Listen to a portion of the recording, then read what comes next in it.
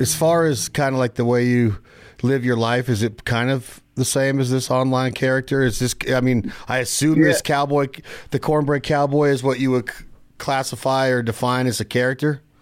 Yeah. So it's a little bit of both. So it's an exaggeration of myself, pretty much. It's not like one day I was just like, oh, I'm the Cornbread Cowboy, let me throw on a costume. No. So it's pretty much just like an exaggeration of myself. I mean, this is how I dress, how I act. I do.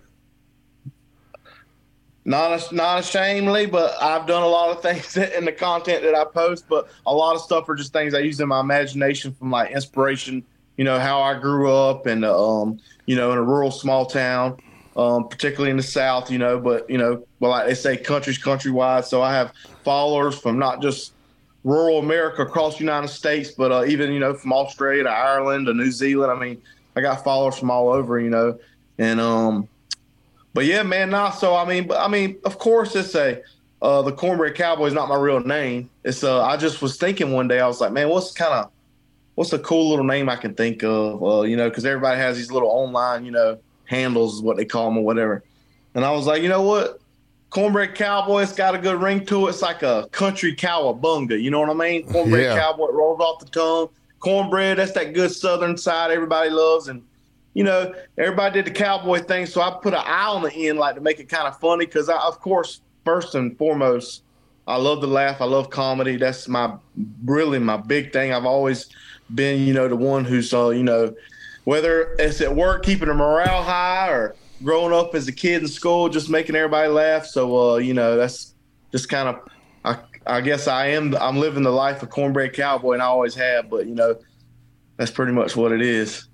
It's a cool nostalgia trip down memory lane for people that are my age, and you're younger than me, I assume. But like just the night before last, I watched Urban Cowboy, and you reminisce about that time in American history of what was going on in my life when that movie first came out, and what it meant to me, and how significant that was to me, and maybe the best little whorehouse in Texas, and you could go on and on about the movies, but the whole part of nostalgia and vintage is cool to me. Like I like to see my concert shirts from way back in the day that I got at an actual concert, right? And I'm not saying that you can't be real and buy stuff, after the fact and wear it, because you could be a fan. But it seems to me like I want to start with your outfits first off. Yeah, first off, like how do they come about?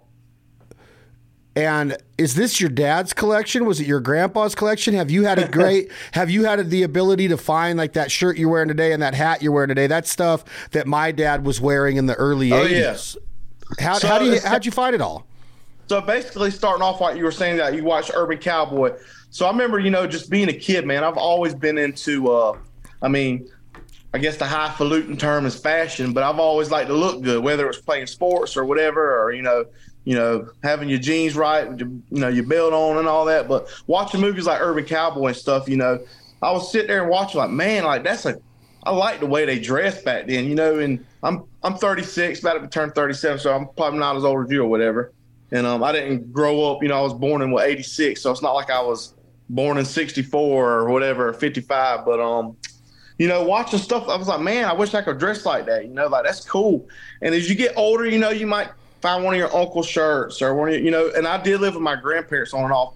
And I found like in the closet, like some old swimming trunks, some old shirts that I would, like he don't wear this, so I'm gonna put it on. So I kind of like messed around with it a little bit and had like a favorite shirt or two.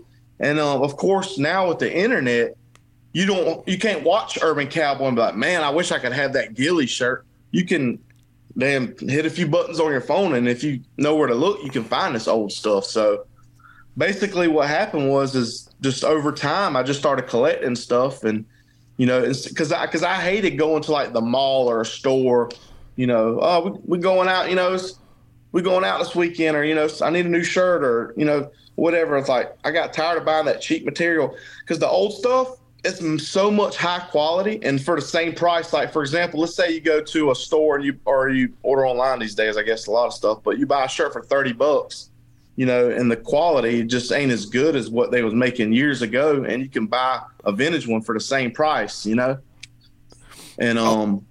That's basically what it is, man. I just wanted to dress like that. And like I said, my grandpa, man, if he was going to church, if he was sitting outside, he always, had like his little cowboy boots on. And, and they always say, when you're younger, you end up being like your parents or your grandparents. So I guess in a way, I've always been nostalgic and just that style I've always appreciated. So when I had a chance and opportunity to, whenever smartphones came out, I just started buying stuff online pretty much. And like every day, it doesn't matter if you got your phone on or somebody's recording you a video and you're walking out of your truck or you're rolling up in a wheelchair saying that you're rolling up like Lieutenant Dan on the neighbor's mom. Like, we're going to get into some of the wittiness and cleverness of what you're saying. But so every day, on camera or not, you got the blue slacks on and the different boots and these shirts, all of it. Brother, listen here. If I was buying this stuff and not wearing it, that'd be a damn waste of time. No, man, I always feel that you look good, you feel good, man. And not every single day. If I wasn't doing this, because I started doing this, for my friends and family and stuff, and like far as like online, funny stuff and whatnot. And you remember like when memes got popular, people sitting around these funny pictures. So I describe my content as just live action memes. But without all the internet stuff and all that, this is just what I like, just going back to what I was telling you where my inspiration was from and stuff. So like, no, it's not a thing where I'm just doing it when the camera's on. This is how I dress every single day. This is just who I am, man. And I like to look good. I take pride in myself, and how I look and stuff. So I don't do funny stuff. I like cool stuff too, and I think it's cool, man. And I never gave a damn what other people think or thought about me. I've always been my own man, and I've lived an unconventional lifestyle in many ways, not just my fashion. And I've just did stuff my way, and I like the hell the way it looks. Sure, every now and then you might have some people like, what the hell you got on? And then a lot of people, though, most people like, damn, dude, that's badass. Where'd you get that at? So I think I inspire a lot of people because I feel like, as far as fashion goes, in rural America, you don't see a lot of men, manly men, care about necessarily taking pride in how they look like they used to. And I feel like I've inspired a lot of people in rural America to like, hey, you know what? We can look cool and be into fashion, but, not like what the mainstream shit is because we don't like that. But we can find this old school stuff, this country lifestyle way of this urban cowboy style or whatever. And I think I've inspired a lot of people to, open up to, that kind of fashion maybe, So that shirt specifically you're wearing, Cornbread, that Merle Haggard long sleeve American flag shirt, it's kind of like an old school baseball jersey shirt. Yep. Is that a vintage shirt that you have from the 80s, or you found it online, or you saw? Do you go to garage sales and these sales at different houses and might run into some of this stuff that an old boy's selling from his childhood? How did you find that specific shirt right there, and how do you find most of your wardrobe? It was funny going back to what I was saying. Like, a lot of rural men, we don't put a lot of effort in a way. We're not going to go to a garage sale or something. So I don't go to vintage stores. I mean, occasionally I will. Like if it's like convenient for me, if I'm like going through town or something and I see one, I might stop and look a little bit, or, an antiques shop because, I got like a bunch of old stuff in my house too. But I'm sorry, what was the question again? It was just mainly like the overall appearance of what you're doing. Like, how do you find that Merle Haggard shirt and have it in such good condition? Or is it something that you can still find that old stuff? Or did you get lucky and have that in your uncle's closet or something? That's right. Man, I'm going to tell you like this. It's just like anything in life. The more practice you get, the better you get at it. So when I first started collecting, years ago till now, I have my taste has not necessarily changed, but it's improved to a better quality. And what I mean by that is, yes, everything I wear is vintage. There's nothing new. But I just got really good at finding stuff like this old Winchester hat. Like, there's somebody's grandpa who just passed away last week in Illinois. They're going through his stuff. Let's get rid of this and sell it. Let's just put it online, see what we can get for it. And I'm every night when I lay in bed, not every night, but I would say most of the time when I'm like not watching TV or doing something on my phone and I'm bored, before I can go to sleep, I'll scroll through, whether it's eBay or there's a couple different apps, and it could be Facebook Marketplace. That's like the new Craigslist. and I'll just scroll, and a lot of times I won't find nothing, man. But and now I just have so much stuff that I don't search like I used to, because going back to what I was saying, when I first started doing like the TikToks and Instagram reels, you know, I had a certain amount of outfits when I got started, because it's like, you know, you have a T-shirt, you have a pair of slacks, you know, you got an outfit. And then over time, you got 3 or 4 outfits, and now you got one for every day of the week. So it allows me to do a lot of a variety of, you know, that's why my outfits, people like that nostalgia with my videos and stuff I do. But everything that I find is pretty much online, and I know how to order it. Like, say if a shirt is most shirts I order are 50-50, and what I mean by that, for people listening, is half cotton, half polyester. You don't see a lot of that these days, and it's kind of stretchy. So a lot of times people make fun of me. They're like, "Man, your shirt's a little tight, ain't it?" But it doesn't feel tight, because back then the shirts they made were really stretchy and they're very thin. So that's why they're vintage, you know, going back what you were asking me, they're all old vintage and they're kind of stretchy on me. And if you look at photos and men back then, like that's how they dressed and wore it. And once I started, you know, dressing like that, and basically, you know, it's comfortable as hell, man. I love it. So, but yeah, I don't really go to garage sales or thrift shops, because you used to. When I first got started, I used to. But now, man, there's so many people selling online. It doesn't matter if you're in a city or rural area. There's people who buy and sell that stuff online as like a job. So, but the more popular I've gotten, I have people now that reach out to me like, "Hey, I found this shirt. Do you want it? Hey, I got this old Dale Earnhardt knife case. Do you want it?" So it's got to a point now where I don't have to search as hard, because I got people sending me stuff because they know my style, and I've gotten, you know, popular off that. So how much of the beer drinking, whiskey drinking, cigarette smoking, Levi Garrett, chaw chewing, Copenhagen dipping is real to your everyday life as well, that you signify on, that you kind of emulate on your character as Cowboy? Man, I tell you, man, you know what? I try to be the best person I can, man. But like I say with my characters, like me, you know, pillar of the community during the daytime, man. I'm the most friendliest person you've ever meet, you know. And if anybody needs anything, I'm here to help. But I've always said, you know, when the sun goes down, man, you can catch me at the bar. You know what I mean? It's like growing up, there was these guys that were like, you know, that's what inspired my characters, you know. And like you said, it's a little bit of me, and it's a little bit of inspiration from people. Like, they might be like little league coaches, you know, and coach their son, or, you know, or the town's league, and then they'll be at the bar that night, you know, but they'll still go to work the next day. So, but yeah, man, I will say this, man, I kind of hesitate on smoking on camera a lot of times, because when I start meeting people, and specifically younger kids who know who I am, it kind of makes me, think about that kind of stuff. Because, for example, man, I won't even smoke around if a kid's around me, I try not to smoke around kids and stuff, man. But you know, when you're hanging with the grown folk, you know, I let it roll, you know. So, but you can ask people to party with me, and they'll tell you. Hey, everybody, it's Chad Belding jumping on here again to remind you to go to shoot-on.com. Again, that is shoot-on.com/Benelli Migration Madness between August 1st and October 31st, 2023 for your chance to be entered to win over $15,000 in prizes. Included in that are those Super Black Eagle 3s in the Max 7 camo from Realtree, the $4,000 online banded shopping spree, 3 cases for each of your new Super Black Eagle 3 from our friends at Federal Ammo, hearing protection from Tetra, and so much more. August 1st through October 31st, 2023. Go to shoot-on.com/Benelli Migration Madness. $15,000 in prizes. Again, presented by Bandit and our friends at Federal Premium Ammunition. It's the 2023 Benelli Migration Madness Sweepstakes. Good luck, everybody. Being in the backyard, being at camp, being with friends and family. I think one thing that the pandemic did is it got us back in our backyards. It got us staying home more.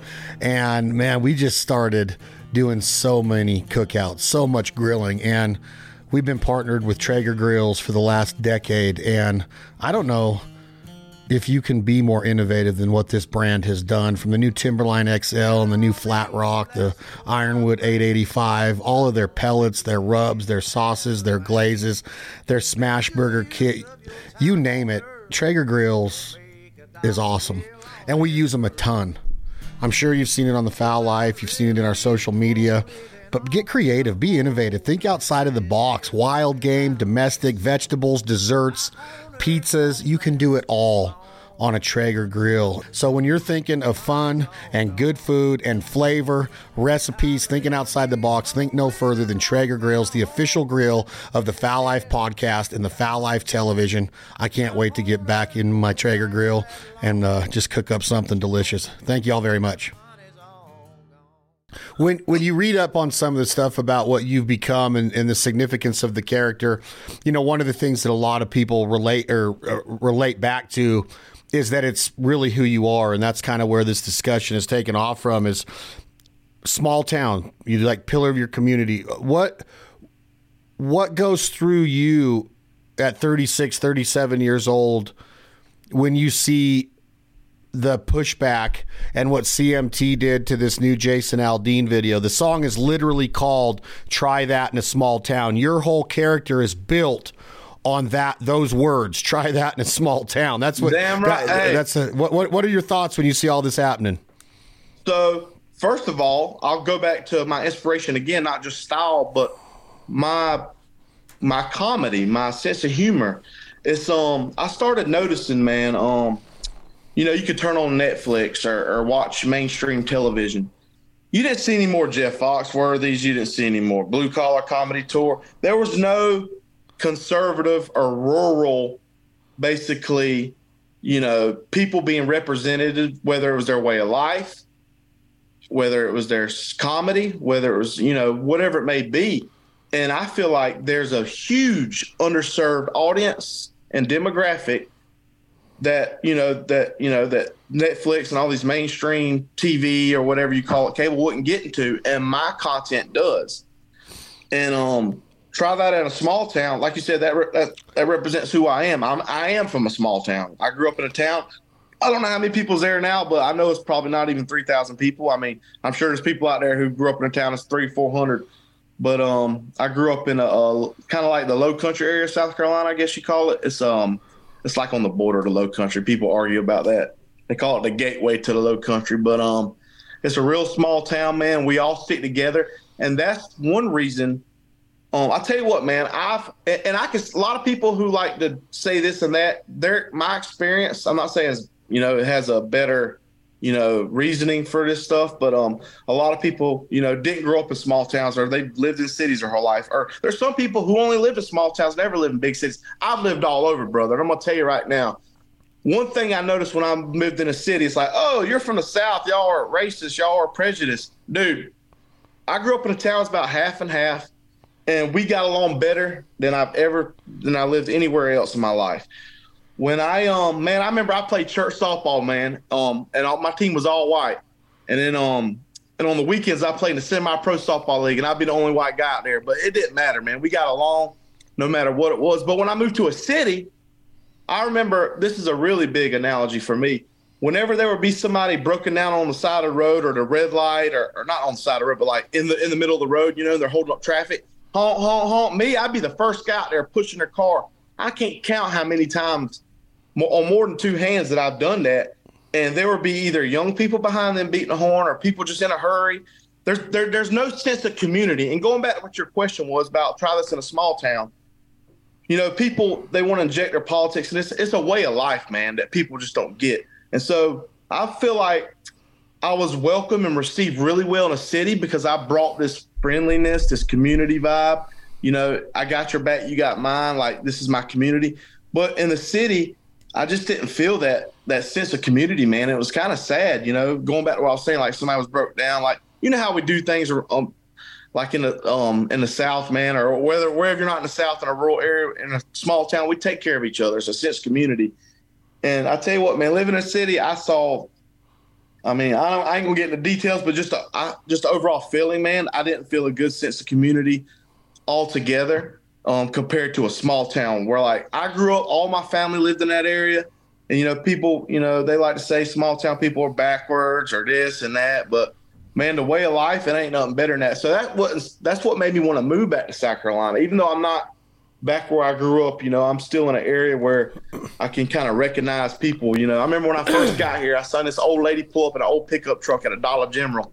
And I was like, I'm back home, because in Florida, especially like, Orlando, Tampa, and I was living in Tampa, it's basically just a lot of people from up north or their grandparents from up north, and they moved down there, and it's a lot of, rich kids and stuff. I just couldn't relate to a lot of people there. I mean, I can relate to anybody, pretty much, I could say, but you know what I mean? They just didn't have that culture down there I never felt quite at home, And going back to your question, try that in a small town. It's more than, just, Jason Aldean's song, man. Like, this goes back. You want to take it back to Hank Williams Jr., Country Boy Can't Survive, there's a lot of songs that, say that same message, try that in a small town. Like, this is, Small Town USA, Justin Moore. There's a lot of songs, and that's like our anthem, you know what I mean? Hank Jr. had a song called I Got Rights. It's Charlie Daniels had a song called Simple Man that was Simple Man, yes. Simple Man, exactly.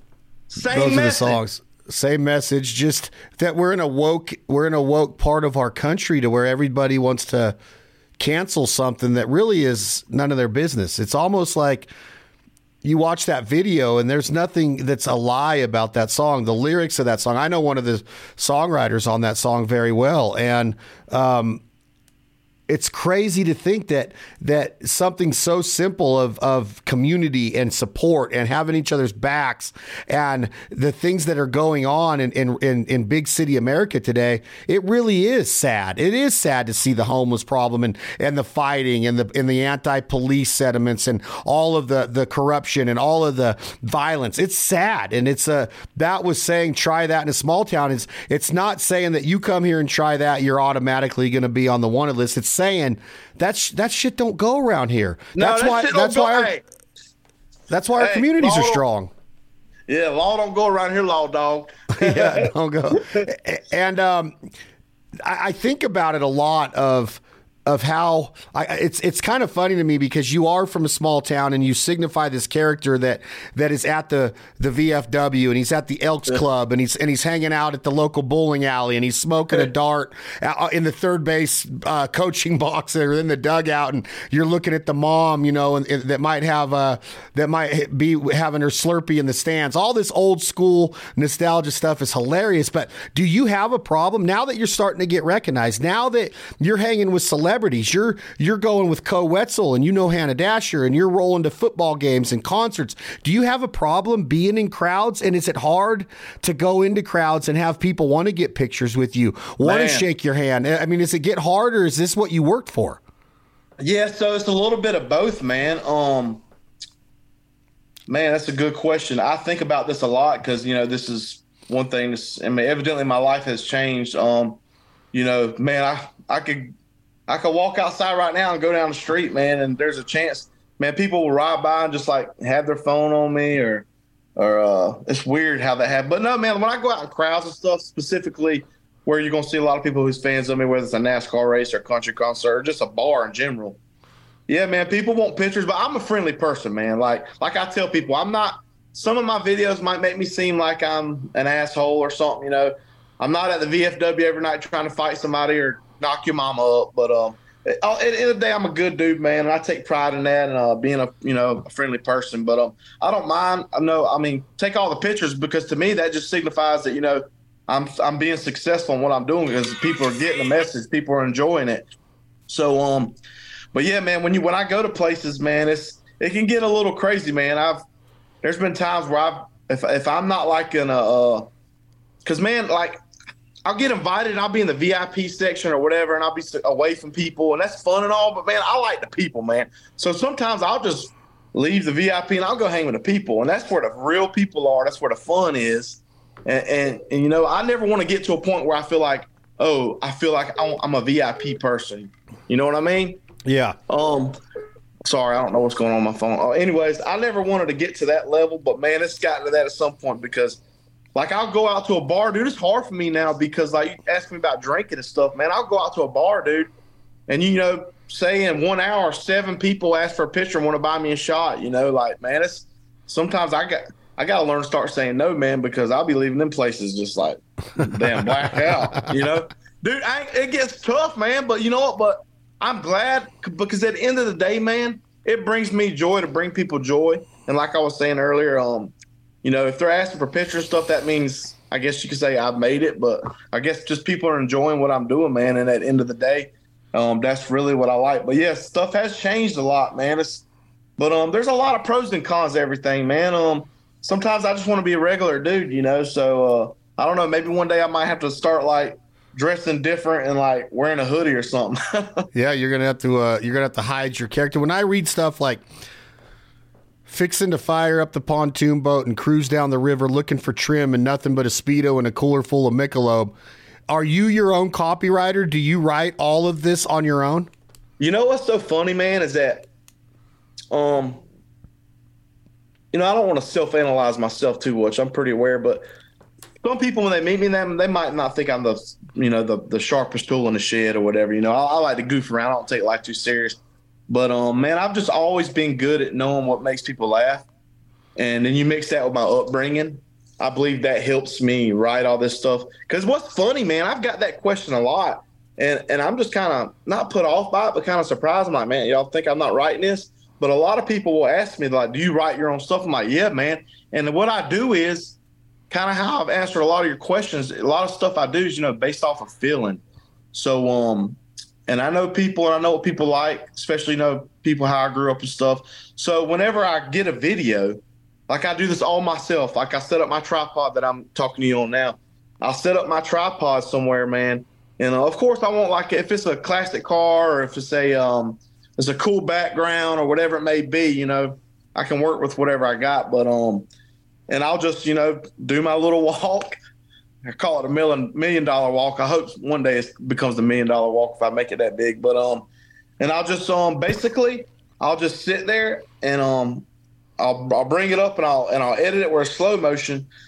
Then I'll be like, I'll find a song that like matches the walk and stuff. And I'm like, that song. I'm like, all right, that song, that scene, it makes me think of this right here. So like, for example, the pontoon boat.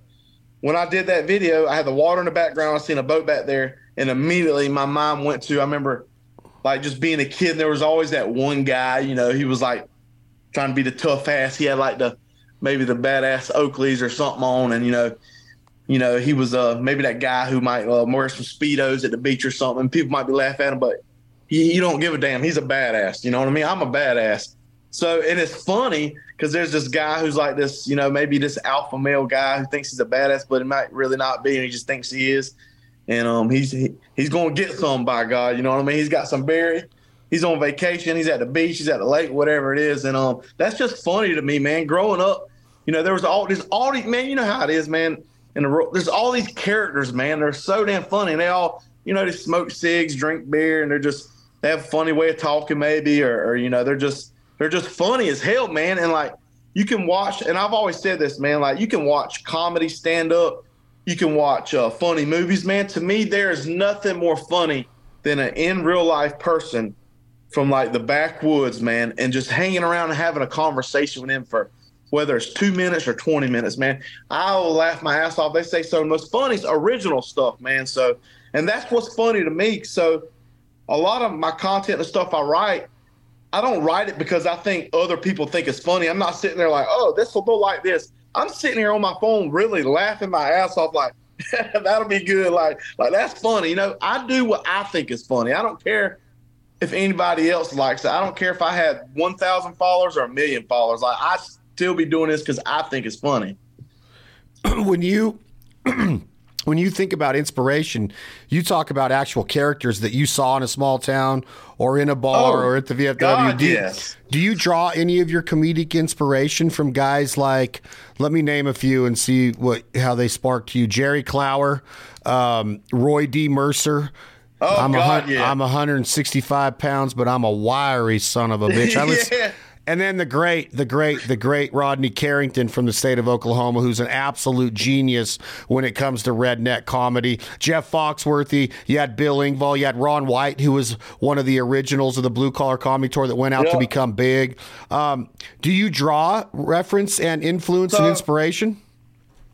So before I answer that, I will say one of my goals is to, like, I have a guitar sitting right here. I don't play it real well, but I actually want to bring that back because I was telling you earlier about how a lot of rural or country comedies kind of, falling by the wayside in a way because people want to get canceled. I don't give a shit. But I would like to do Rodney Carrington style, like some funny old-timey country comedy songs. But going back to your question, dude, if I was riding with my grandparents, it was damn Jerry Clower a lot of times. If I was riding with my dad in the car, like especially if our family was on a road trip, man, I don't remember when it was. I was probably like 7, 8. It was in like the early mid-90s when Roy D. Mercer started popping off. And I remember every road trip, we buy a different CD or tape or whatever it was, probably a tape at first. And we pop it in on the way to maybe like we would go to Gatlinburg or Pigeon Forge, and we would listen to the whole thing and then listen to it again, man. And we would just laugh so damn hard, man. And then my grandparents, coon hunting story, man. I'll still randomly just say, knock them out, John. And then somebody around me would be like, woo. I'm like, hell yeah, you know what I'm talking about.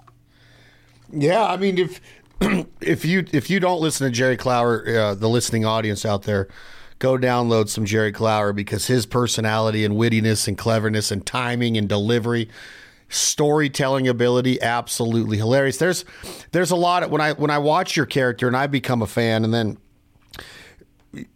I get to travel a lot with what I do, and I've met these characters you're talking about. I get to go to rural America all the time, in the hunting business. So I get to see old backwoods Kansas and South Dakota, and you go to Wisconsin, and everybody thinks, Brett Favre and the Green Bay Packers and Milwaukee and the big towns. But man, when you get up there in the North Country in these small towns where every bar and church has got a Friday night fish fry and you get to meet all these characters and see the way they dress and see who they are, that they really haven't changed much when you're in those small towns. They don't they don't give a rat's ass about the latest fashion or the latest trinket out there. That they're not on their phones at the bar. They're not sitting there with their head down just scrolling. They're actually they're conversing and they're communicating and they're present. They're living life the way that life was intended to be lived, and now it's like you make your living on your phone a lot of the times. You got to be on it. But there is this whole analogy and mindset, in my opinion, that small town feeling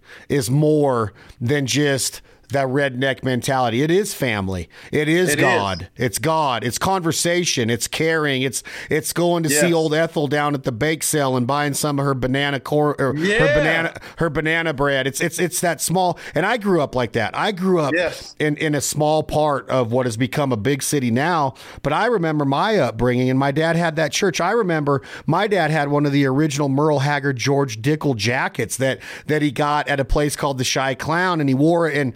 And seeing your character, I've went to people, I'm like, man, I wish I'd have done a better job of saving that old stuff. Because now I want to wear it. Now I want to wear it. Like the biggest hat that you're wearing, that kind of hat you're wearing that's become significant in America, is the Bass Pro hat. You see that hat on everybody from a rapper to a skater to a country boy to a fisherman. It's become really significant, that old school trucker style hat. But there's something to be said about the 80s and the 70s and the hats they were wearing and the shirts they were wearing and the bell. Hannah's got the bell bottom country going just like Lainey Wilson does. It's that nostalgia part of our country that it just seemed like a simpler time and a better time to be alive. I'm not saying that I don't cherish my life to be alive right now. I'm 10 years older. I'm 10 years older than you, Cornbread, and I lived and I've got to see a lot of cool things growing up. But man, that small town feeling that you're signifying, it just brings back a really cool sense of family, trust, protection, and security. And you could leave your doors open and unlocked at night. You didn't have to worry about leaving your car running in the bar parking lot. Now that sumbitch will be gone if you leave it in the liquor store parking lot. You know what I mean? Hey, try that in a small town. Yeah, that's exactly what I'm saying. It's that whole mentality. So when as you start to talk about, you mentioned your walk, and hopefully it is $1 million walk.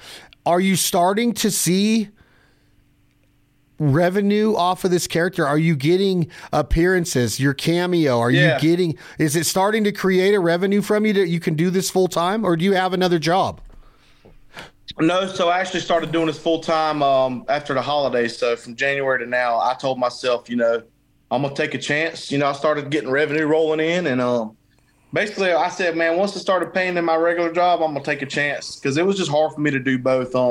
Because there was about a month or two where I was having to turn down opportunities, traveling in places because I couldn't take off work, and man, it just got difficult, and I really didn't enjoy my job, but I had to take a chance, and I did that, and so now I guess you could say I do it full time, but a lot of times, man, I tell you what, dude, man, I do miss working because it's weird, man, because like I'm 36, it's not like I was 18 years old or like out and I went to school to be an actor and or whatever it is, or not having a normal job. I've worked my whole entire life, whether it was, construction mostly or, on a farm. And in the past 7 years, I worked in a barbecue restaurant, and I really enjoyed that.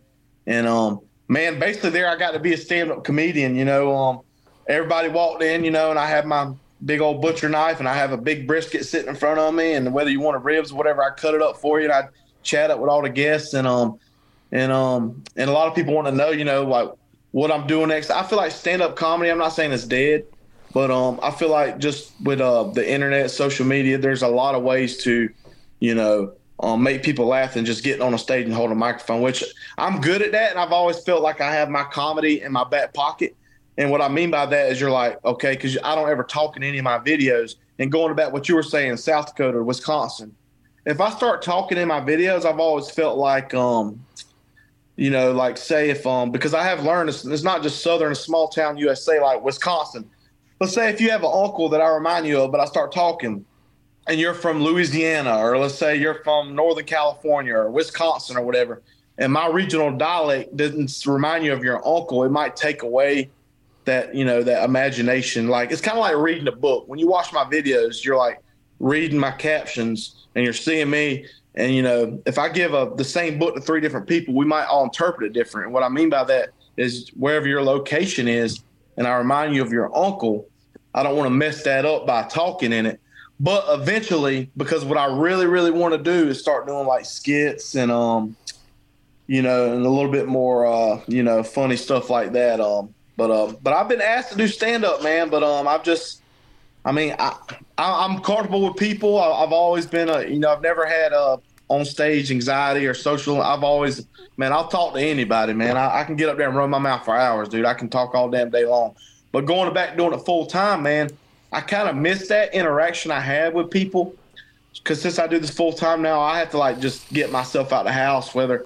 Man, I've tried to get involved in my communities any way as I can daily.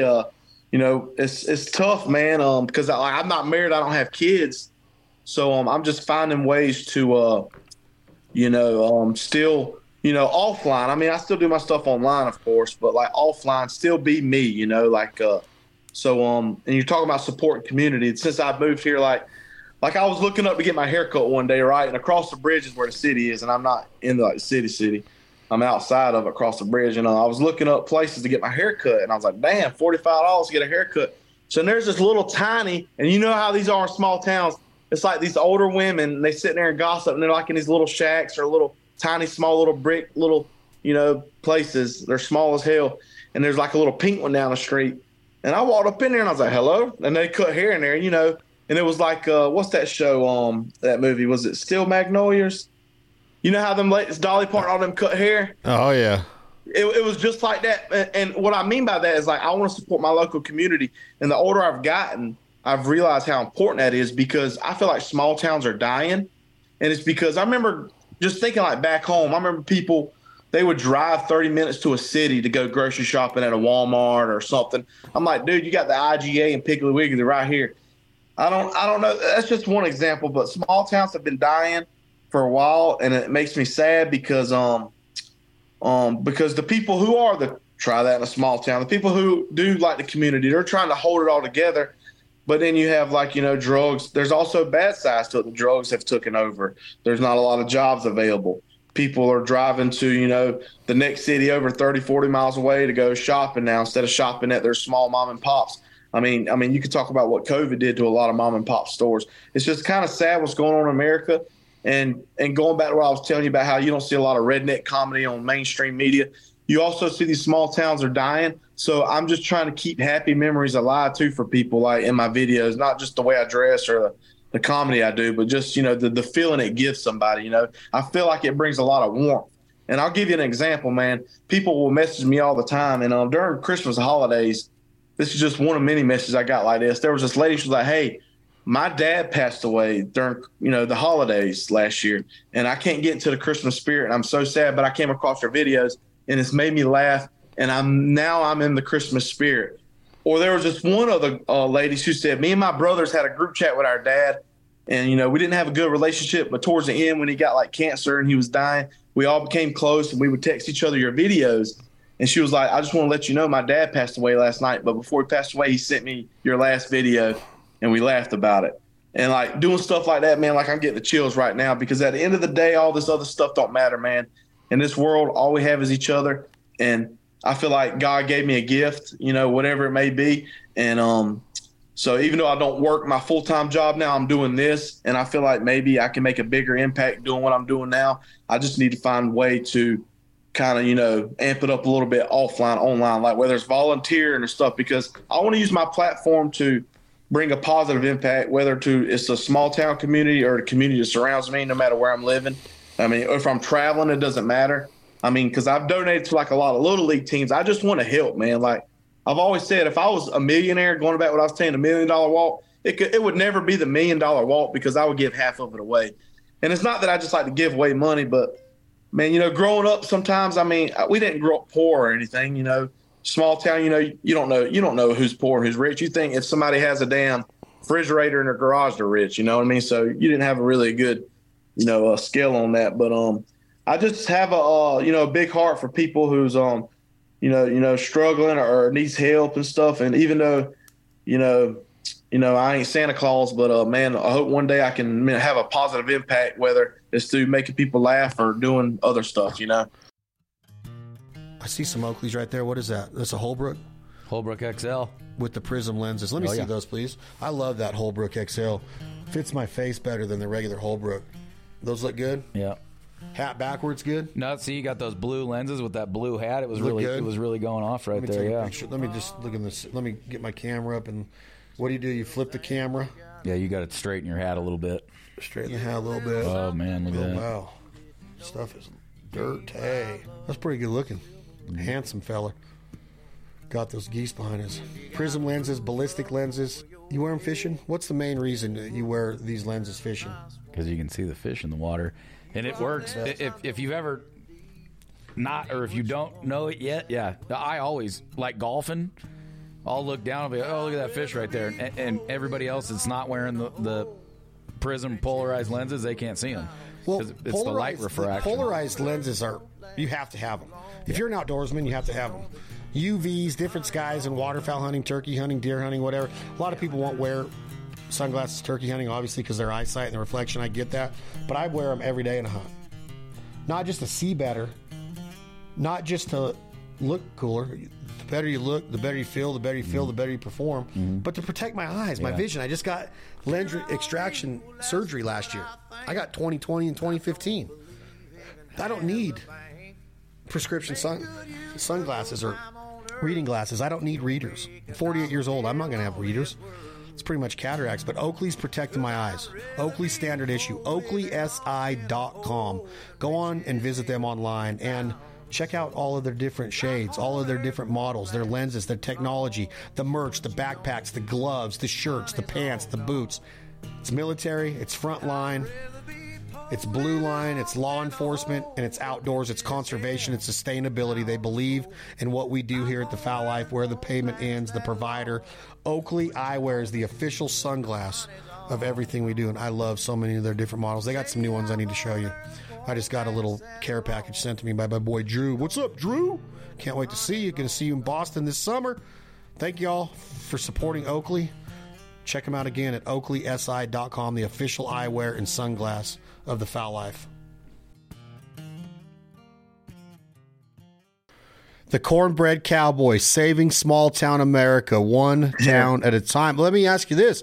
Do you put your money where your mouth is, Cornbread Cowboi? Do you keep your money out of the big conglomerates like Amazon and the Walmarts. That, you know, Sam Walton was a small town boy in Bentonville, Arkansas, and he had a dream of taking his grocery store and building it. And Walmart started to spread out across the country, and they'd go into these small towns. They'd have these town meetings, and they would educate the store owners, the shop owners, everybody that was in there, from hardware to liquor stores to sporting goods stores. They would educate them like, hey, we're coming to town, and if y'all want to stay open, y'all need to concentrate on this and specialize in this. The people that did that, they might have kept their doors open. The people that said screw Walmart and tried to compete against them, a lot of them went out of business. It was sad to see these little mom and pop stores, these independents go out of business because the big brick and mortar was coming in to small town America. You can't fault a guy like Sam Walton for having the entrepreneurial spirit and free enterprise in America. But as your character gets bigger and you do start to create revenue streams off of this, do you keep your money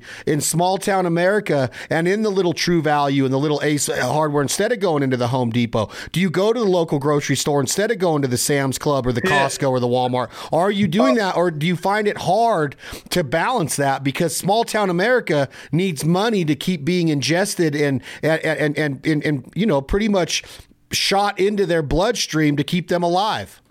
Man, you could call Ace Hardware right now and ask them about me, and they're like, yeah, he was just here yesterday. So when I lived in Tampa, I lived down the street from my brother, so anything I needed, I could, you know, borrow from him, whatever. But now that I'm living by myself without roommates, you know, I've went to Ace Hardware a lot, and it's actually not a corporate owned. It's a individually independent owned Ace Hardware. I was just talking to the manager yesterday about doing a video with him. But no, so there's a food line right there. There's an Ace Hardware I go to. No, I shop. I don't go to any of those. I mean, don't get me wrong. I do use Amazon Prime for some stuff, you know, because you just can't. I can't get it in some places, but that's rarely. Most of my money goes to like I said, I get my hair cut down in here. This lady down here, there's a little independent-owned gas station. I go to that. When I go out to eat, you know, I remember I used to might want to go to like big chains, but now I like to support anything small or local. Man, I've really, now that I'm starting to get like a big revenue coming in, I'm like, man, it's important where you spend your money, you know, because I'm starting to get older and understand economics a little bit, enough to where like how impactful it is for me to spend $1 somewhere like that, even if I have to pay like 50 cents or $1 more on a product. But yeah, man, I'm big about that. I will always do whatever I can to support my local community. In any way I can, whether it's shopping somewhere or, you know, or like, for example, the police department here, I saw them post about like it was hot and they were giving the fans away to the needy. So I messaged them. I'm like, hey, man, I like to donate a few fans. Like anything to keep and see, that's the thing about a lot of people, they want to solve the world's problems or the American. Man, if you can solve the problems in your own household, in your own community, the world will be a better place. Because if you live in a community that's happy and thriving and you're supporting one another, then that's all you need, brother. Like, that's all you need, you know? You mentioned you were not married, no kids, but nope. You got to answer the question, Cowboy. You got to answer. The whole world wants to know: are the ladies climbing all over you? Do they love this character? Or I need some transparency on this one. Are you dating my friend Hannah Dasher? Is this little online third-rate Sammy Kershaw romance, third-rate romance, low-rent rendezvous? Is this what's going on with Hannah Dasher for real, or is this all for camera? Listen, Hannah Dasher is, hey, she is a solid gal. I would consider her one of my best friends. We talk all the time. We have became really close. She's a great friend of mine. So when I got on TikTok, she has like 2 million followers on there or something. She's big. But I followed her and I commented on a few, and I think I might have caught her eye with a couple of my videos, and we started kind of, you know, talking back. I thought I would come to a show, and then I finally did. And, you know, we conversed over, you know, like we should do some content together, you know, and we just had these good ideas and going about all the stuff we talked about, you know, the funny stuff that goes on small towns, the hunt and all that stuff, those guys. But the romance, you know, was never there in my videos because I did them all myself. And she was just a perfect person for it. So I was 100% down to do it. But I will tell you, man, as far as dating goes, dude, I will tell you, man, I'm not sure if I bet a lot of people who got some kind of famous would tell you this. It's actually harder when you get 'cause like, let's say if you go somewhere, people like oh, that's the Cornbread Cowboy, and then they want to take pictures and stuff. I don't know, man. It's just weird. It makes it you're like more of a not a character or celebrity to them, but it's kind of like they don't see you as not necessarily being normal, but like or that you're they might not that they're intimidated by me, but it's a little bit of mix of all those. It's weird, but it's easier to date, but harder too. If you get what I mean, it's just tough, man. Because like for example, there was a 2 month stretch where I was gone every single weekend, and if I was, it's just hard, man. It is. It's hard to date, and going back on that, even if I wasn't who I was now. I've just always been, man, I don't know, man. I've just always been kind of picky and peculiar, because when I date a girl, it's just like everything about me. I like to sport local. I like to, do this. I got the nostalgia. If I date a girl, it ain't because, necessarily she's the best looking or this or that. It's, will this girl be a good mother? Will this girl, does she share the same values as me? And let's just say living in a city, I didn't meet a lot of girls who had to share the same values as me. So, I was hoping when I moved back to a smaller area I would, but man, I tell you, I don't know. It's difficult because hey, it's going to take a special one to be the Cornbread Cowgirl, if you know what I mean. It is, huh? It's going to be. Are you intimidated to ask girls out now because of who your characters become? You see a girl that might be interested or that you're interested in, kind of like Tyler Farr, a guy walks into a bar and you see her sitting over there. The next thing you know, you guys are dancing. Do you find it more difficult yourself to approach a young lady or a potential Cornbread Cowboy as opposed to them of you assuming they're intimidated by you and it makes it weird? Is it weird in your psyche to go up because your confidence is at a different or a weirder level now of like, well, is she going to like me for who I am, or does she think it's the automatic of my celebrity? See, yep. You know what? And I found that true, not just in romantic wise, but just with friends wise. Like a lot of people, they want to be friends with the Cornbread Cowboy, or say a lot of girls they they want to be with me because I'm Cornbread Cowboy, not for who I am. So I've had to gauge that, and that's been a little difficult. That's why I feel like I would have to meet a random girl who didn't know who the hell I was. And of course, I think most of my followers are men anyways, probably like 80%. But it would have to be one of those scenarios because I feel like it was hard for me not to trust somebody. But man, like for example, I remember one time, and I'll tell you the story. I had this girl over, and she left her jacket, and I know this sounds crazy, but I was starting to get to that level where I'm like, you hear about all these stories on like, oh, this guy did this. I'm like, hell no, this girl's gonna say she left her jacket at my house, or she's gonna claim that some kind of a sexual assault happened or something. And now her jacket's at my house and she has proof she was here. I don't know. My mom was just going paranoid, dude. I was like, oh, what? I need to get rid of this jacket. What the hell is this? Anyway, but when you start to get like a celebrity or internet famous or whatever you call it, man, it makes it easier but harder because a lot of people want to, they're like, you're the Cornbread Cowboy. They want to be your friend, hey, let's, hang out. Hell yeah.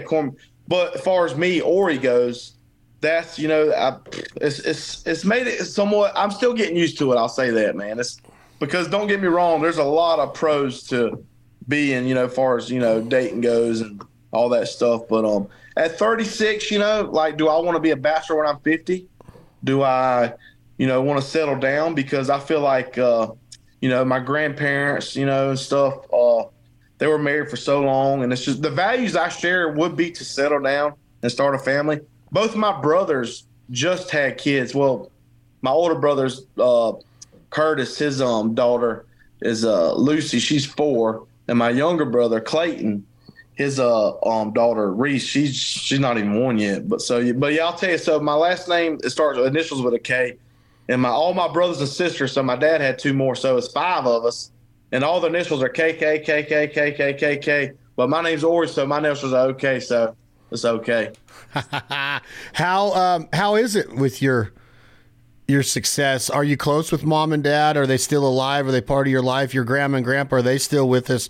Your siblings, your brothers, is there when you start to get climbing that rung of that ladder, and you start to get to the top of that ladder. Now all of a sudden you're seeing success, you're recognized, you're creating revenue. You start to hear words like envy and jealousy, and America's famous for jealousy. Is the family still tight? Do you still get to hang with them? And then go into a little bit about what you mentioned with not just dating but friends, because sometimes friendships can get awkward once you start to get a bigger personality and step outside. They might support you on your way up, like go Ori, but now all of a sudden you're VIP here and you're getting recognized here and you're taking pictures and signing autographs. Has it gotten weird with the family or friends at all? Mostly no. And like I said, man, I think I've done a good job of not letting it get to my head. I'm still the same person, that I was before, except I just get to do cooler shit now. I'm still really close to my family. I talk to my mom every day. My dad, my dad's a typical dad, goes to work, come home. We'll talk here and there. Because my dad, he still loves the small town he grew up in that I grew up in and stuff, and he's still back there. And my grandma, she is she's like in a senior citizen living community. And I talk to her sometimes. I need to go see her soon. But no, I talk to my family. But I will say, man, I do notice this. I would say, man, it's 90% all love. I get so many messages, man, I'm happy for you and all this. But I have noticed there's some people who not necessarily were my good friends or anything, but some people who you can just tell they're like, they're almost like, why you, or like, why do you think you're special now, or something like that. And if you know me, who I am, man, I've never been that guy I've always been like a friendly, caring person to everybody. I've always been the life of the party, having fun. A shirt off your back, I'll give you my shirt off my back if you need it. So I think it's hard for people to hate on me, but there's some people that do, and that's just the people who don't know me. But my family, we're all still tight, and but yeah, man, it's definitely been an adjustment for me as far as handling stuff, because living paycheck to paycheck, and then all of a sudden going to where you don't have to work a job for anybody. It's very different for me. I almost feel not necessarily guilty sometimes, but it's almost like I won the lottery, because I was already get on my phone and would post stuff to try to make people laugh, or what stuff I thought was funny, and I would put it out there. But now, I have a way to make money off doing this. I feel like I won the lottery, and I'm not saying undeserving, because I feel like I have put a lot of hard work into it. And if you're good at something, you should get paid for it, and I agree with that 100%. But there's almost a sense of guilt, because there's guys, most of America, they're getting up every day, putting on their work boots and going to work. But here I am, posting funny shit online, and I don't have to go to work. So I'm still getting used to this lifestyle, man. And it's hard for me to talk to people every day, because I don't want to be on my phone all day. I want to exist. So, when I wake up, I'm on my phone a good bit, and then towards the end of the night. But during the day, man, I live by a Riverwalk area, and I go walk on that every single day. I'm trying to exercise. I got to keep a little bit of a beer belly, man, because that's like the character, But, I've been trying to do ways to, improve, just my daily life, get more exercise, get, I just moved here. So I'm all my neighbors, they're cool. A lot of them, are you that guy? It's always this. And what's funny is, it's always like, are you that guy from TikTok? Are you that cowboy? And I'm like, yeah. But, actually, man, when I first moved here, I met this guy who's retired. He's 74. He's from Arkansas. And, I would go by his house, walk around there, and he would wave at me. So I went and started sitting with him on the porch. And every time I go by there now, I'm probably going to go by there after I get off the phone. We just sit there and talk. Man, I love old people. I love sitting on the porch talking. He don't like boiled peanuts. I like boiled peanuts. But my neighbor across the street, Jason, he has a boiled peanut company. So I'll go over there with him while we're making boiled peanuts, making batches. So I'm starting to get more involved with my, neighbors and communities, because I remember growing up, that's how it was in my neighborhood. My uncle lived down the street. My dad, people, we just got along, And whenever I was living in a city, it's almost like your neighbors didn't exist to you sometimes. And I'm like, this is kind of weird. And I want, wherever I'm living at, if you're around me and you're my neighbor in my community, I'm on. I got your back, and also I want to get to know you, man. And man, I met some other neighbors. We had some beers the other night, and they got kids, and they're nice. So I'm very fortunate. I moved to an area. It's Casey, South Carolina, the name of the town. It's a really nice area. It's a lot of family, a lot of older people and families. There's no riffraff. They do a good job here in the community. There's a local restaurant and bars near me I go to. Like, I try to support local. It's just a really good area. And I enjoy being here, man. Anything happening that you can let out of the bag? Has Hollywood called? Do we have a reality show coming up? Are we going to see you in any country music concerts, or are you going to be up on stage at any festivals introducing any artists? Are there going to be NASCAR's Gentlemen Start Your Engine? Is the character getting out there enough to where opportunities are starting to come in that where you're just like, man, this can't be true? Yeah. Oh God, dude. Yeah, of course. I remember going to the All-Star race. They invited me to be I was a volunteer, race official, which didn't really mean I did anything because Richard Petty and I think Rusty Wallace who was that? No, not Rusty Wallace. Damn it.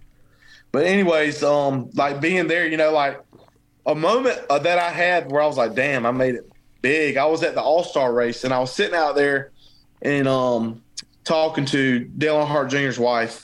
And I met her a couple times because Hannah knows her and friends with her. But I was sitting outside and she was like, "What are you doing out here?" She was like, "Do you need to get VIP? Do you need to go up there? It was the VIP here." I was like, "No, ma'am, I got a wristband over here. I'm just out here." I told her I was like, "I'm ripping a hater." She was like, "My Lord, I haven't heard that in years." And we were just laughing. And come walk around the corner was Dale Earnhardt Jr. And then he looked at me and he started doing the slow-mo walk up to me and I was like, holy shit. And I just gave him down. I was like, dude. I was like, first of all, Dale Earnhardt knows who I am, and he was imitating me. I was like, all right, I feel like maybe I've done something.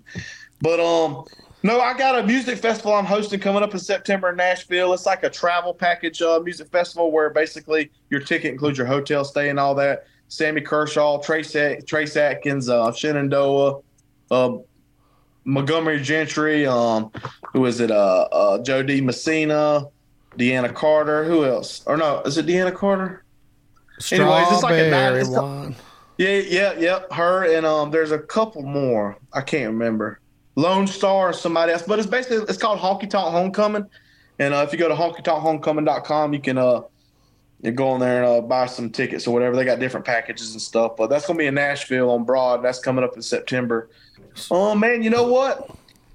I don't have that much stuff coming up, but I have had a few people send me scripts that wanted to do, movies or a show and stuff. And one of them was when I was starting to blow up, but then I guess I blew up so much or whatever. I mean, it's not like I have a gazillion followers, but enough to where they just kind of didn't reach back out. They probably figure out he don't care anymore. But I've had people send me scripts. I've had all these offers, man. A lot of times, man, I just – I get all these emails, people, they want to be my agent or my manager.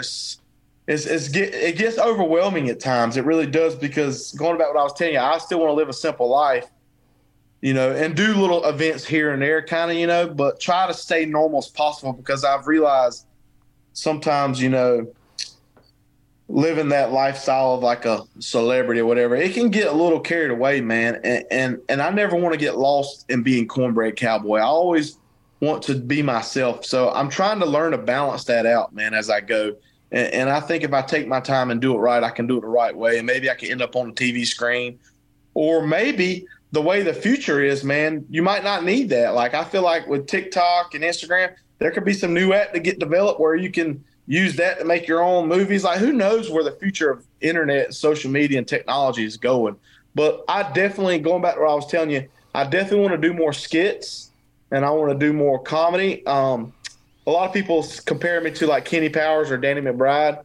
And I definitely have some ideas. Like I was telling somebody the other day, man, if a camera crew showed up to my house right now, I'd be ready to freaking roll, buddy. Like I already have plots and, movie ideas and TV shows. I mean, because I'm a creative person. I'm a creative thinker, and I'm always thinking of stuff like that. So I'm ready to roll, man. I'm just waiting for that day that I get that epiphany. I'm like, let's do it, So I'm still in the building phase of my, Cornbread Cowboy online persona, whatever you want to call it.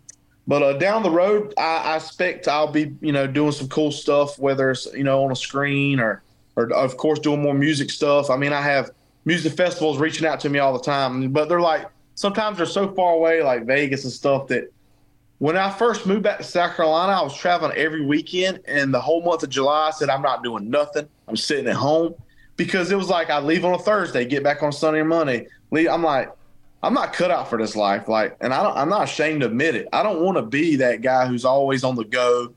I'm the old man sitting on the porch type guy. You know what I mean? Like, if you need me and if it's a special event, I'm gonna do it. But I was at first I was taking any event I could, because I was like excited. I'm like, hell yeah, I'll do that. Hell yeah. But now I'm starting to get to the point where I'm gonna be a little more picky with stuff. Are you thinking that, as far as like the near future goes with this character,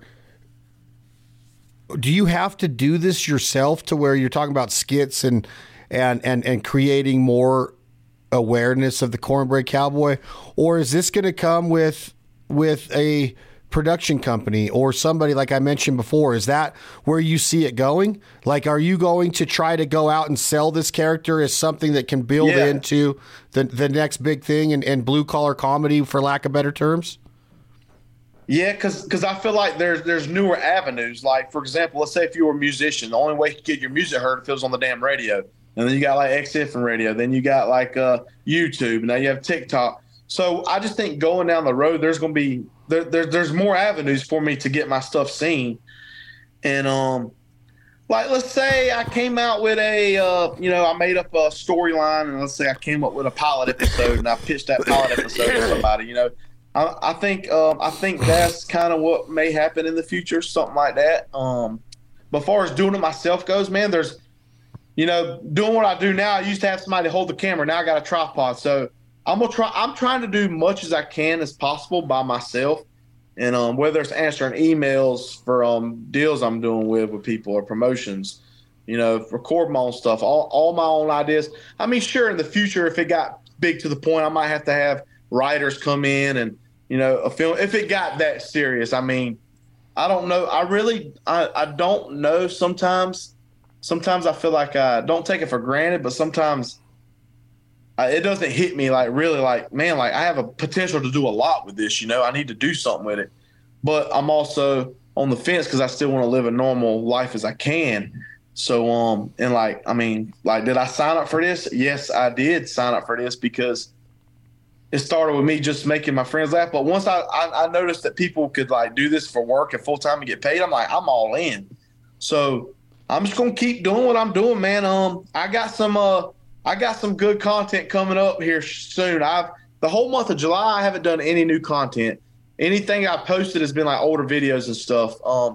Because I just need a refresher, and I got some good stuff coming up because we got football season coming up, hunting season coming up. And I'm going to do a lot of different characters with that, and we'll see where it goes, man.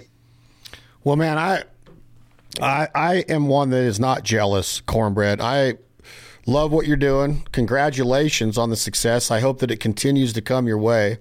Stay humble. I don't think that saying that this life humbles me is the right thing to say. I think that you're probably a humble gentleman before the success. So always keep your humility, if I could ever say nothing, which I'm sure you don't need to hear that from a stranger, but maybe our paths will cross. Maybe we can get in the outdoors together. I don't know how outdoorsy you are being a Southern man, but I'm down in the South a lot chasing mallard ducks and chasing country music and chasing NASCAR in Talladega. And I'm from the West Coast in Reno, Lake Tahoe, Nevada, but I absolutely am jealous of the culture of the South and the Southern lifestyle and the camaraderie and the manners down there and the way kids say yes, sir, and yes, ma'am. And they're just raised up right down there. And I like that part of the South, and I try to instill those values in my daughter a lot of the times. Keep doing it, man. Keep putting out the content. Keep staying positive. Keep making people smile and laugh and get in the Christmas spirit and get people excited about being present, and that it's okay to be nostalgic and old school and vintage. I love that part of it, man. So congrats on all the success, and I truly appreciate you coming on our show. Hey, man, thanks for having me, man. Thanks for the kind words and the support. I'm just a guy from a small town, just trying to, find his way in the world and use his gift, doing what I enjoy doing. That's, bringing joy to people. And, I feel like I'm getting pretty good at it. So I'm just going to keep doing my thing, man. Like you said, try to stay humble as I can because I don't want to lose myself in the process, And, if there's anything you ever need or want to do, man, just give me a shout out, dude. I'm here in South Carolina, so I'll be willing to do some duck hunting with you. I can't wait. I'll get you some dates, and we'll get together in camp and let the Benellis bark. That is the Cornbread Cowboi. Is that how you pronounce it, boy?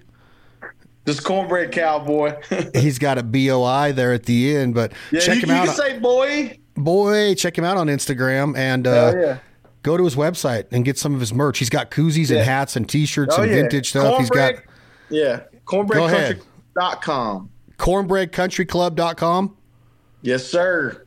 I like that. I like cornbread. I try not to eat a lot of bread. Like you're saying, you got to get on the trail and walk and not have all the beer belly. You got to have a little bit of the beer belly for the character. But you also got to stay healthy, my man, because you got a long way in life to go and you got to keep this character alive. So y'all check him out. Support the Cornbread Cowboi. His message is there. His message is right. And if you see him on the streets, you might just say hello. Might not necessarily need a selfie or an autograph. Just say hello to the man and shake his hand and tell him thank you for making America great again. Thank you, my man. We'll talk to you soon. Hey, hell yeah, brother.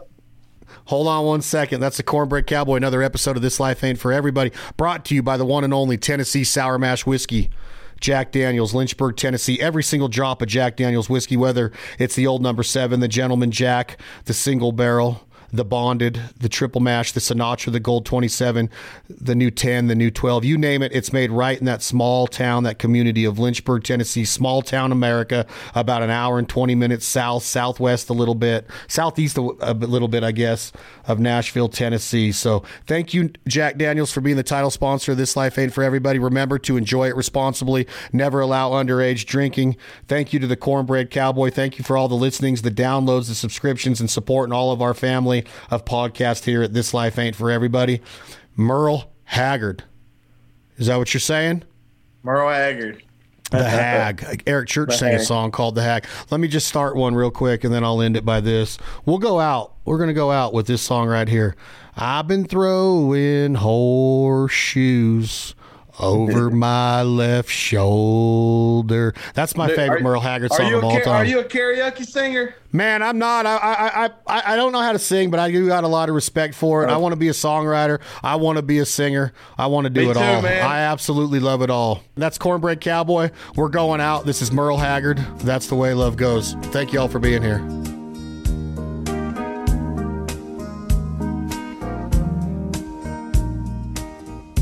I've been throwing horseshoes over my left shoulder.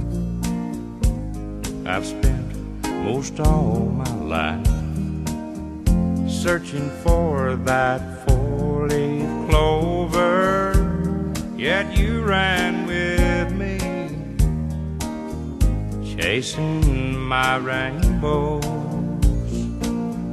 Honey, I love you too, and that's the way love goes. That's the way love goes, babe. That's the music God made for all the world to sing. It's never old, it grows. Losing makes me sorry. You say, honey, now don't worry. Don't you know I love you too? And that's the way love goes.